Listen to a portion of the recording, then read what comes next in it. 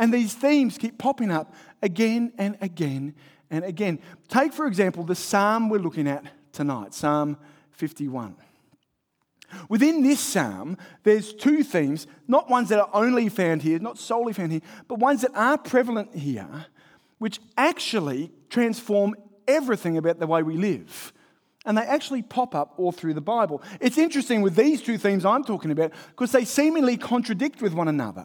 Yet when you grasp hold of both of them, they coalesce and change your life. The themes of this, are you ready? Theme number one. You'll see it in Psalm 51 as we go on. Theme number one is this: things are worse than you think. When you take a step back and review your life with all honesty, not fake news, not the fake version of your life that you and I are so practiced at doing, but the authentic article, your real life, things are much worse than you think. Theme number two, things are much, much better than you could have ever imagined. Theme one, things are worse. Theme two, things are better. How can these things actually coexist with one another? Well, we have nowhere better to see how these things coexist than in this psalm, Psalm 51. And as I said, it's a great privilege for me to look at it for a few reasons. One, it's one of the most famous psalms in the Bible for a reason. It screams out agony and authentic anguish about life. It's personally been very important for me. It's a psalm I've gone back to again and again and again in life. My prayer for us tonight is that all of us, no matter what your week, your day, your hour has been like, can read it, be convicted by it, and transformed by it through the power of God's word. But the thing is, in order to understand it properly, in order to read these words and grasp hold of it, you need to understand the context. Now have a look, if you've got a Bible with you, open back up to Psalm 51. And it's worth saying at this point, if you do not own a Bible, we would love to give you one. So on the way out tonight, where you checked in at that desk, there's a pile of orange Bibles. We'd love for you to take that. But if you don't have one tonight, that's absolutely fine. I'll read along so you can hopefully follow along. In Psalm 51, at the very beginning, you'll see a subtitle written in italics. Now, that hasn't been added in by an editor later. That was in the original text that was actually in there. Editors added in numbers, the chapter numbers and the verse numbers, but not this bit. This was in the original text. And it gives you an inkling that there's more to this backstory than you might be aware of. Have a look what it says. For the director of music, a psalm of David. When the prophet Nathan came to him after David had committed adultery with Bathsheba. There's something to this story, isn't there? You can read it there. Something's happened. And it's crucial, vital for you and I to understand what happened so we can understand the depth, the weight of these words. So if you do have your Bible, flick back with me to 2 Samuel chapter 11. Can you do that for me? 2 Samuel chapter 11 and chapter 12. If you've got those two chapters in front of you, that'll be helpful. Now, this is a well-known story to many of us, but for some of you it won't be. And all of us need to be reminded of the content. This is a story all about a man called King David. And David is the guy who wrote this song, who wrote this psalm. David is the king of ancient Israel. His nation is at war with another country, but David's not on the battlefield. He's at home, relaxing, doing nothing. One day, he gets up, he goes to his palace rooftop, and he spies a beautiful woman, a beautiful naked woman called Bathsheba. Bathsheba is bathing. So David calls her to himself and they sleep together. Now that's a problem on a variety of fronts. First of all, he's married. Not to Bathsheba, to someone else. Secondly, she's married. She's married to a man called Uriah. Uriah is one of David's chief soldiers. One of his soldiers who's fighting his war on a battlefield. Bathsheba is also the granddaughter of one of David's chief political allies. It's enormously problematic what he's decided to do in a moment of lust. And he does it. Now, unfortunately for David, things get worse. Bathsheba falls pregnant to him. And David begins to freak out. Before I became a Christian, not exactly this, I'm not the king of Israel, but I had a kid when I was 20. I got my girlfriend pregnant. I had a very religious family. And I had one of those moments of looking at the pregnancy stick going, no, no, no, no, no, 2 lines. You're too young to understand what that means. She got pregnant. It was terrifying news. I feel David's pain here. What can he do? Well, immediately what he tries to do is call Uriah back from the battlefield and coerce him into sleeping with Bathsheba so he thinks it's his baby. But Uriah will not do it. This is a man who says no to sleeping with his wife. Okay, he says no. That's significant. He says no, he will not do it. He has too much integrity. And so David comes up with, in all seriousness, a wicked, sinister, evil plot. He sends Uriah back to the battlefield and then sends a secret message with him. A secret message to his generals. The message says, when Uriah gets into heavy fighting, withdraw the other troops from him. Now, there's a word for that. Do you know what it is? It's called murder. That's exactly what happens. Uriah dies. He gets killed. And so David, playing the sympathetic king, marries the poor widow Bathsheba and raises the child. Now, if we can just take a step back, this is thousands of years ago, but if this sort of thing happened today, this is still shocking, isn't it? Like, it's bad. Adultery, lying, deceit, plotting, murder. But it's made even worse when you understand more about the character of David. You see, it's safe to say that up until this point in the Old Testament of the Bible, David is, if not in the top 3 greatest human beings who ever lived. He is an incredible man. He's a man who is godly. He loves God. He's anointed by God, chosen by God, a man after God's own heart, incredibly gifted. He's a poet, a songwriter, a musician. He's also incredibly brave. He fought Goliath, if you know that story with the giant Goliath. He's a military strategist. He's a ferocious fighter. This guy's a quadruple threat, okay? He is an amazing guy. Now, you and I, if we had 1 inch of that kind of gifting and opportunity, we would probably be puffed up with arrogance. I certainly know that I would. I don't need an excuse to be arrogant. But David's not. He's kind. He's thoughtful. He's generous. He's a good guy. Of all the people who would fall into adultery and murder, David should be the last on the list. This is in the same category as waking up tomorrow morning and seeing the front page that the Queen has been arrested for shoplifting. You're like, what? Maybe she's stealing all the copies of The Crown so we can't watch it, but what is she doing? Or that David Attenborough, you know that guy, what's the word? Conservationist guy. He gets arrested with elephant tusk jewellery. You know, David, what are you doing with that, mate? In all seriousness, this is wicked of a man who up until this point has displayed utmost integrity. This should shock us, but it doesn't. If you're honest with yourself, it doesn't, does it? Because you know what you're capable of. I know what I'm capable of. I'm capable of anything.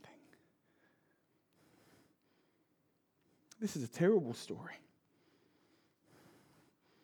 Go to the end of chapter 11 and you see a verse. David thinks he's gotten away with it. But the very last words of chapter 11 say this, verse 27. But the thing David had done displeased the Lord. We think we have secrets, but there are no secrets to God. He's seen it all. And God disapproves of this evil act, and he will not allow this evil act to go unaccounted for. So chapter 12, the entirety of chapter 12 details what happened next. God has a prophet called Nathan. And God reveals the truth to Nathan about what David had done. And so Nathan goes and confronts David. David, upon hearing the news that not only does Nathan and God know, but actually detailing the depth of the depravity of what he does, is struck to the core. But I want to make it clear, he's not struck to the core because the truth has been revealed and he's terrified about what's going to happen. After all, he's the king. He does what he wants. He is struck to the core with the absolute understanding that he has done something wicked. Have you ever had that feeling? That he has done something truly horrible, something truly despicable. So David, in this moment of confrontation, condemnation, revelation, he writes a poem. He writes a song, the psalm, a confession and admission of the most despicable thing he's ever done. And it's the psalm we're looking at tonight, Psalm 51. Flick back there now in your Bibles. Now, I want to make it clear as we go through tonight that we're going to learn about three different people. First of all, we're learning about God. So not a people. We're learning about God. Who he is, what he loves, what he detests, what he wants. Secondly, we will learn about David, this great man fallen. But I want to make it very clear to you tonight that the chief purpose, primary purpose of this psalm for you and I to read thousands of years later is not to act as a microscope upon which we cause judgments on David's actions. And it is not to act as a set of binoculars upon which we look left and right at everyone else and go, them. No, the primary purpose of this psalm is to act as a mirror to you and me, and not a mirror which shows us the vision we like to pretend of whom we are, but a mirror that shows us the reality, the black and white, the real truth about who we are. You see, the truth is, things are far, far worse than you think. Now, this psalm is split into two sections, kind of in the middle. And what we're going to do to begin with is just look at that first section, verse 1 to 9. I call it a call for grace. Have a look at the first three verses. And I want you to take attention, as we look at these first three verses, upon how David thinks about himself. Answer that question as we read it. What does David think about himself? What's he saying about himself here? This is how it begins. Have mercy on me, O God. According to your unfailing love, according to your great compassion, blot out my transgressions. Wash away all my iniquity. Cleanse me from my sin. For I know my transgressions, and my sin is always before me. How does David review his character? Well, 4 times he uses the words transgression, iniquity, and sin. And those words actually kind of mean the same thing. They mean the intentional rejection of God. That at their core, they've heard God's word, God's call to reign and rule over all of life, and said no. Make no mistake, we often think sin is something accidental, don't you? Oh, I just tripped up and I'm lying. Not my fault. It sweats out of me. What can I do? All of our sin we have done on purpose. It's intentional. But take note of what David doesn't say. He doesn't say anything about self-defense. No self-justification. No excuses. No mitigating circumstances. No mention of previous goodness. No blaming elsewhere. All he simply does is cry out for mercy. And mercy is undeserved favour. Unmerited withholding of judgment. David does not approach the throne of God like a lawyer trying to defend his client, but rather as a condemned man pleading for clemency. And what we have here, my dear friends, as clearly as anywhere in the entire Bible, we have the perfect picture of the true heart of repentance. And that's important because you see, Jesus, around 1,000 years later, when he starts his earthly ministry that we have recorded in the Gospel of Mark, he goes to people and what does he say? Repent. Repent and believe. Repentance is at the very heart of what it is to be a Christian. And here we have the very heart of what it is to repent. Repentance is not found in avoidance of who you are or denial of who you are. It's only found in acknowledgement. You know, it's said that the hardest ability to master is responsibility. It's a good line, isn't it? If you're a note taker, write that down. The hardest ability to master is responsibility. And I think that's absolutely true. The hardest thing for us to do is admit we're wrong. When we're challenged or confronted, what do we do? We blame. Not me, you. Not me, them. It's not my fault. We deny. We excuse. To not do those things, it goes against our very nature. A few years ago, I had dinner with one of Australia's most notorious and infamous criminals. This man was on the front page of all the newspapers for these things that he had done, multiple things that he had done which were against the law. But he knew someone who was a Christian. He knew someone who cared for him, who loved Jesus. Isn't that amazing?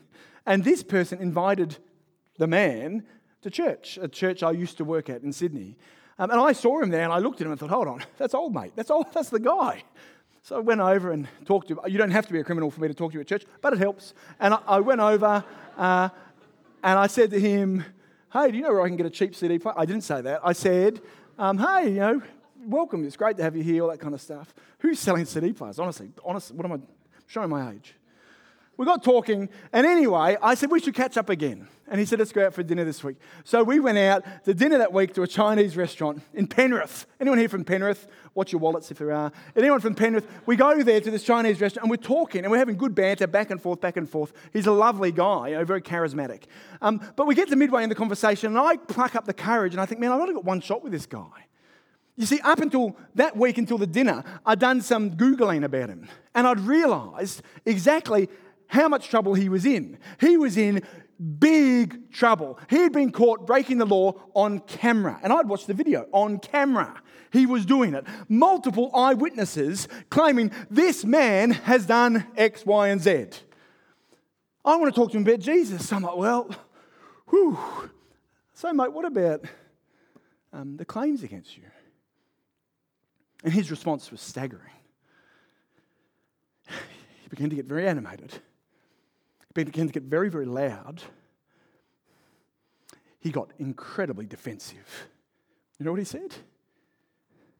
I didn't do it. I've been set up. It's not true. The coppers planted it on me. My ex-wife's involved, I know it. And I'm sitting there going, I've seen the video, you muppet. What do you mean? I've seen you do it. And he's like, no, it wasn't me. Someone wear a mask. I don't know what it was. It wasn't me. And I thought, my goodness, I want a video camera of this. This is a masterclass in delusion, a masterclass in hypocrisy. I couldn't believe that faced with clear evidence, he would still say, I didn't do it. I got in the car that night and I drove home and I just thought, oh my goodness, thank you, God, that I am not like that man. But I am. Thank you, God, I'm not like him. I am. So are you. We find it impossible to admit it. And I've got to be perfectly frank with you, but if criticising people and looking down my nose at people was an Olympic sport, I'm a world champion. I can find your flaws before you even wake up. I can see them a mile off. Sorry, not pointing at you directly. You. I'll just point at the camera of myself. I can see your flaws. I've registered them. And if the mood takes me, I'll talk about them. But I find it almost impossible to see them in myself. I'll see your little splinters and specks, but my log, I just can't do it. David has been denying his guilt for months. Can you imagine him holding this little newborn baby? Goo, goo, gaga.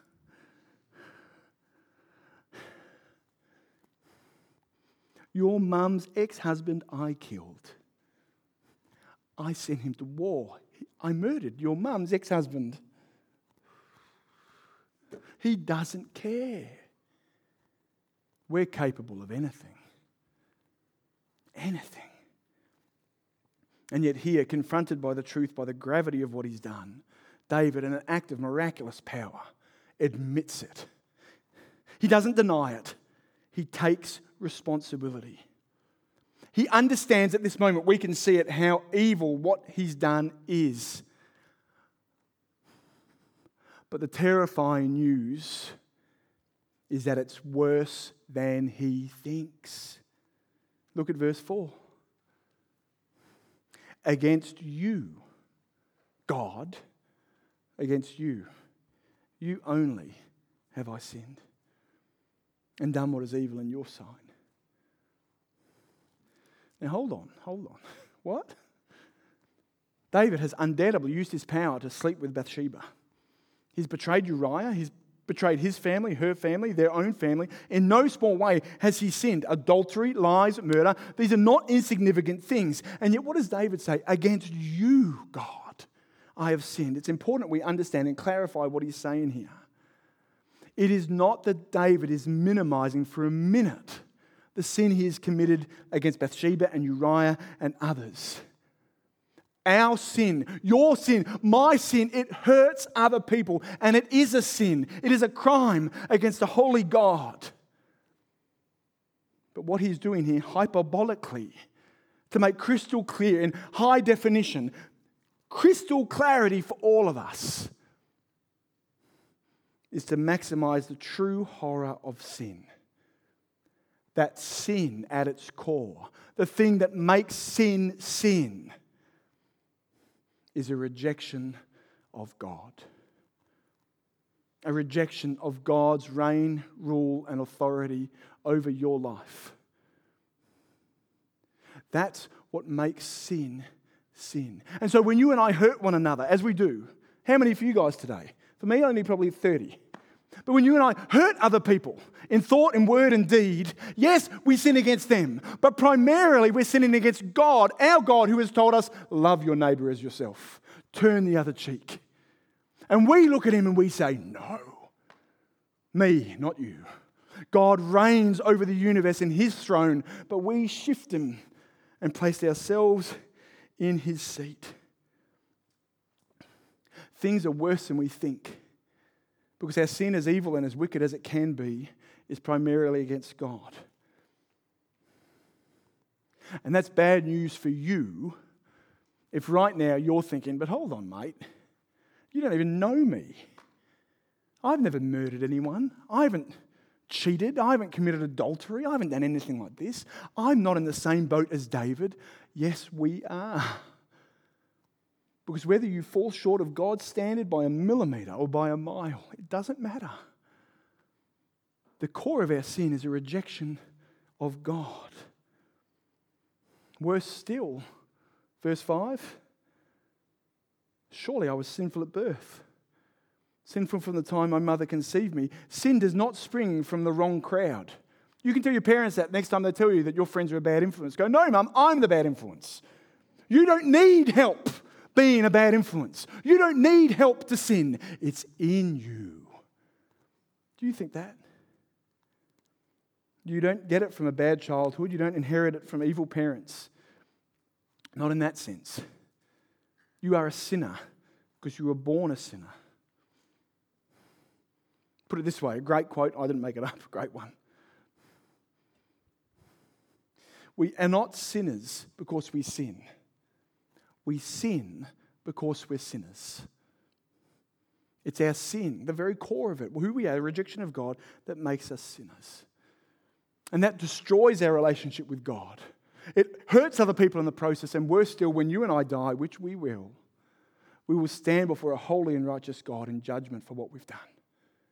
And on our own, we will be found guilty. Things are worse than you think. Let's just take a step back for a moment. This is a dark picture of life, isn't it? And maybe if you're a guest here tonight, you're like, whoa, why would I come here? We love you. Thank you for coming. Just bear with us. This is a bleak picture of life, but my dear friends, hear me. This is reality. To say anything else is delusion. Life is dark. It is black. Things are worse than you think. But remember, that's not the only theme in this passage. Yes, things are worse than you think, but also things are far, far better than you could possibly imagine. You see, David, this man with guilt on his hands, blood on his hands. You see, he's struck at this very moment not just the utter clarity of who he is, but he's also struck an utter clarity of who God is. Look again at verse 1. And this time, look what David says about God and God's nature. Have mercy on me, O God, according to your unfailing love. According to your great compassion, blot out my transgressions. David comes to the foot of God, asking for mercy, unmerited grace and favour, with hope. But not a blind crossing of your fingers, wishing for the best kind of hope. Solid hope. Hope based on evidence. Evidence of what? That God's nature is love, mercy, compassion. That our God, the one true God, the real God, He is a God of grace and mercy who loves to give good things to His people. And it's because David knows that about God's character that he doesn't stop at asking for mercy. Remember, what's mercy? Mercy is the withholding of punishment. But he actually goes further than that. Look at verse 7. Cleanse me with hyssop, and I will be clean. Wash me, and I will be whiter than snow. Now, obviously, side note, we need to understand what hyssop is. It's not a word that's used in common language, mine anyway. Hyssop was a plant, is a plant. Okay? And in the Old Testament of the Bible, when David was living, it was used in the temple, in the synagogue. It was turned into a brush and dipped into the blood of the sacrificed lamb. An example of it is Exodus chapter 12, where the angel of death comes onto the Egyptian town, the Egyptian country, I should say, and the Hebrew people with a hyssop plant dip it in the blood of the lamb and put it over their doorways, and the angel of death goes over them. So what is David saying here? He's not saying, Father, God, just ignore what I've done. Overlook what I've done. Give me a free pass. Don't you know how amazing I've been? Haven't you heard of Goliath? Do you know what I did with him? God, I'm amazing. No.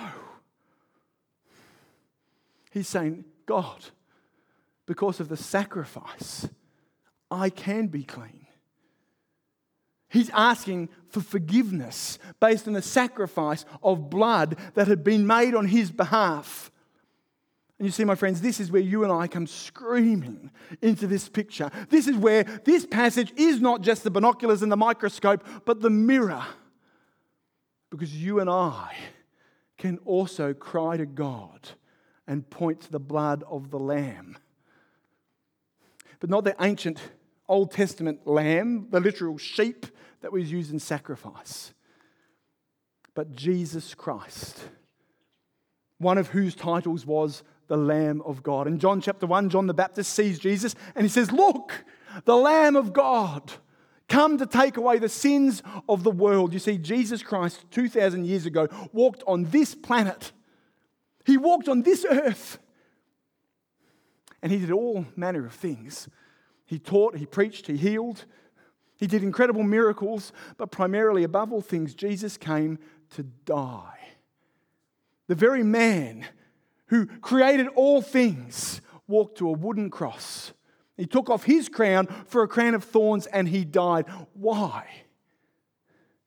Because he did so with your sin on his soul, to take the punishment that you and I deserve.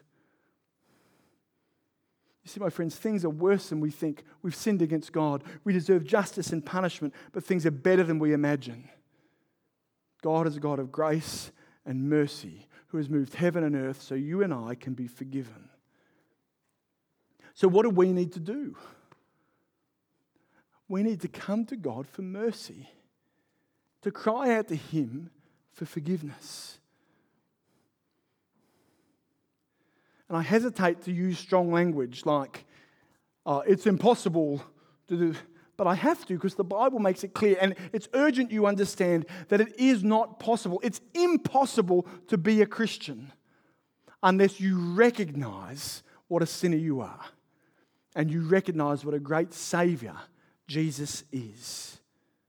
It is impossible to be a Christian until you acknowledge the completeness, the totality of your sinfulness, because unless you feel the need for a Saviour, you will never cry out to be saved. And so we have those two themes at work. I hope you can see them there in those first 9 verses. Things are worse and better than we think. We need God's grace, we have God's grace, and we have it in Jesus. You know, as Lockie was saying in this interview, one of the best things about being here at EV, and can I tell you one of the best things about working at EV, is being able to be involved in the Life series. And we just had the Explaining Christianity course, which finished this week. Do you know this week we had 6 people profess faith in Jesus as Lord and Saviour for the first time? Isn't that amazing? 6 people who put their faith in Jesus. You know, I remember when I first became a Christian, and it's funny that many of the emotions that we feel upon conversion are the same for all of us. Some of you will probably be able to relate to this. Most people, when they first become Christians, if you ask them how they feel, will say 2 things. They'll say joy and relief. Joy. God loves me. It doesn't matter what I've done, where I've been, what I've seen, what I've said. God loves me. I can be saved. 2, relief. Whew. I don't need to work for it anymore. I can go to heaven. What's interesting, though, is that whilst those 2 emotions are absolutely beautiful and accurate, and can I say we should all feel those things, there is another part of being a Christian that tends to take a little bit longer for people to grasp hold of. Something that actually you and I, as Christians, if you're a Christian here tonight, also forget easily and can take a while to grasp hold of. And it's this. Jesus Christ did not just die for the forgiveness of sins. Let me put it another way. Jesus died for more than just the forgiveness of sins. You see, when Jesus died on the cross, He did it so your past, present, and future crimes and rejection of God could be forgiven. Amen. Yes. But Jesus did not just do it to wipe out sin, but also to start something new in your heart.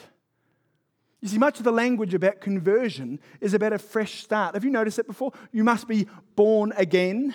If anyone is in Christ, they are a new creation. The old is gone, the new is here.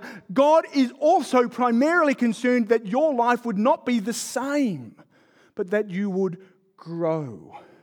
That you would not stay the same as a Christian, but that you would grow up. And so that's what we see with David in the second half of this psalm. That he moves from calling for grace to calling for growth. Just have a look with me at verse 10. It's vital we understand this. Look what he says in verse 10. He's called out for forgiveness and mercy. Then he says, create in me a pure heart, O God. Renew a steadfast spirit within me.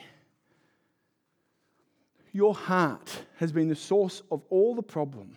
And it's so from the heart that the solution must come, the transformation must come. David says, create in me. And that word is important. It's the same word that's used at the very beginning of the Bible when God creates the universe. David is saying, God, with the same power that brought the universe to life from nothing, create in me something new. Renew my heart. David's not asking for a quick fix, for another New Year's resolution to sort things out. He's asking for a complete renewal. Now, of course, that happens when you first become a Christian. When you first become a Christian, your heart of stone becomes a heart of flesh. But what David says here, and is echoed again throughout Scripture, is that we need to pray for it to continually happen in our lives. For God to continually renew us, to chip away at our sinful natures, to take away the dirt and grime, daily regeneration, daily renewal. You see, we're like guitars. You know, I don't know if you know this, but if you put strings on a guitar, new strings on a guitar, they go out of tune very quickly. Even when the strings have been there for a long time, Every time the band come here and lead us in worship, I'm assuming they tune their instruments. Why? Because when you play them, well, they go out. You and I have been designed to make a wonderful noise for God.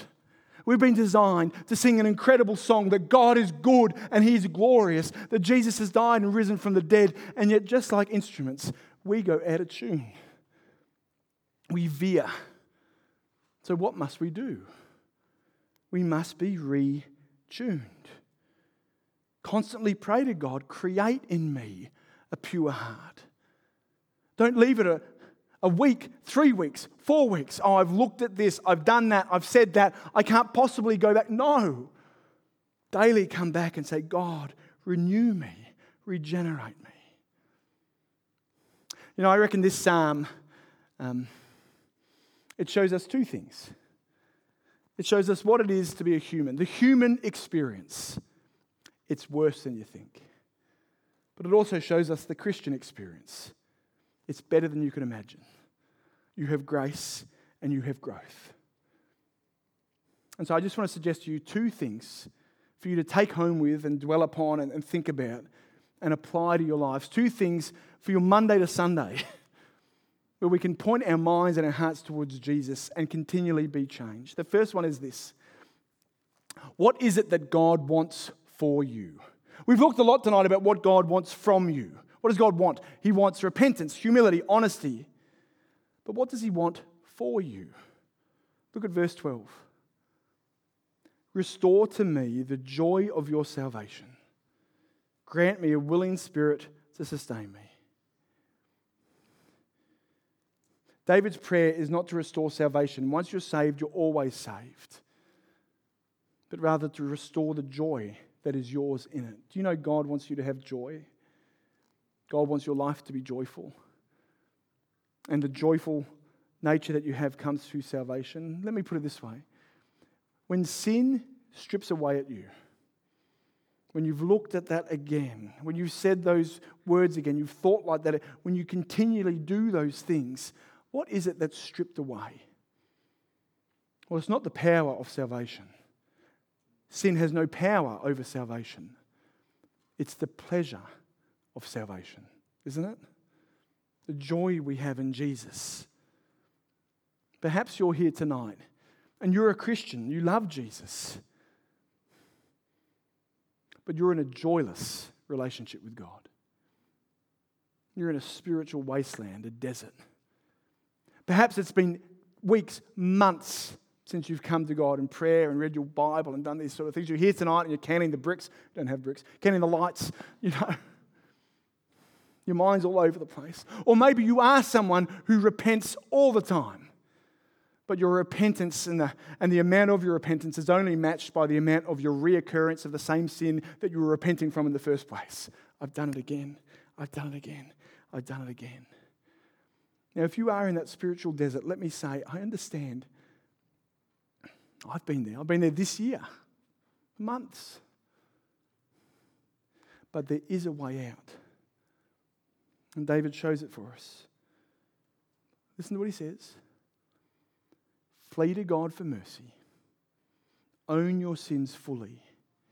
Cling to Jesus who can make you clean. And then constantly turn for renewal. My dear friends, if you are in a position of spiritual wasteland, the hard word that you need to hear is that it's your fault.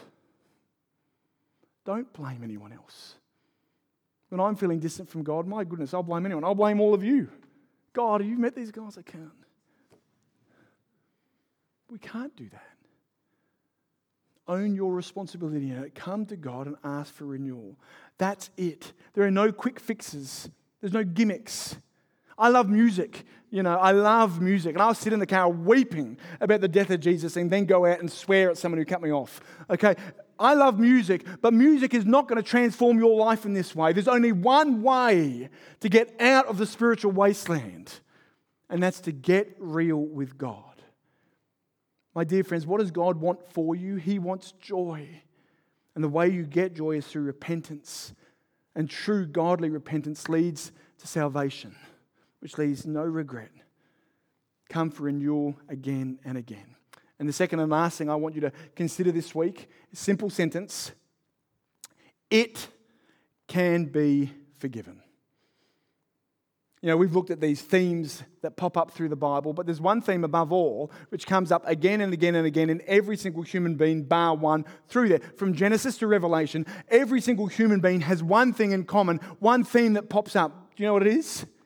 Sin.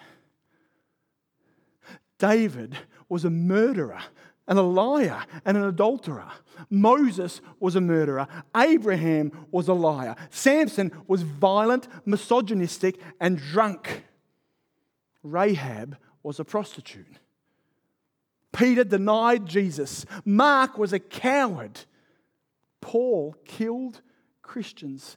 I have no idea what is in the hidden confines of your heart. The thing that if it was revealed, you would be devastated by. But understand this: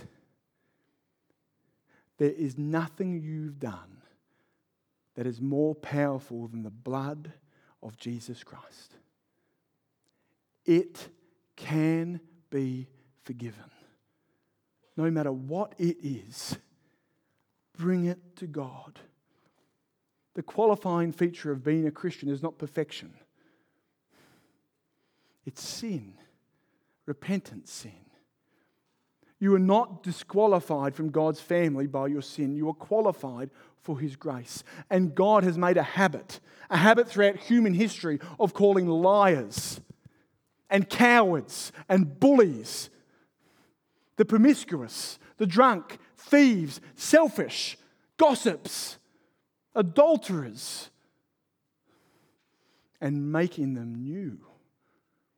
And then making them new again and again and again. My dear friends, if you are a Christian here tonight, come to God. Repent, believe. Renew your joy in calling yourself a Christian, knowing that Jesus Christ has died for you. And if you're not a Christian here tonight, maybe you've been pretending. You're too scared to tell your family. Maybe you've just been fooling yourself and you understand that. Maybe you know you're not a Christian. If you're not a Christian here tonight, can I urge you one thing? Come to God. Repent and believe. God is a good God of mercy and grace who loves you. Jesus died for you. You can be saved. And God is a God who loves to give good things to His people. I would love for you to come back to Him, to repent and put your faith in Him. Now, in a moment's time, Luke is going to lead us in confession together. We're going to be able to bring these things to God verbally and say these things. But before we do that, let me just close my time with you together in prayer. Will you bow your heads and let's pray.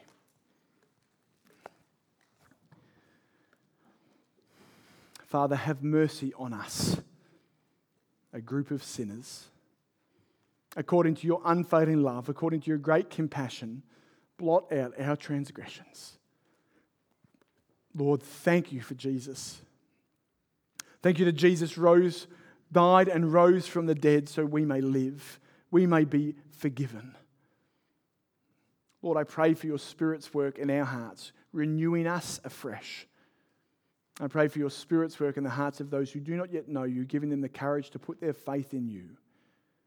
Lord, for all of us, create in us pure hearts. Renew your Spirit within us. We pray all of this through Jesus' powerful and precious name. Amen.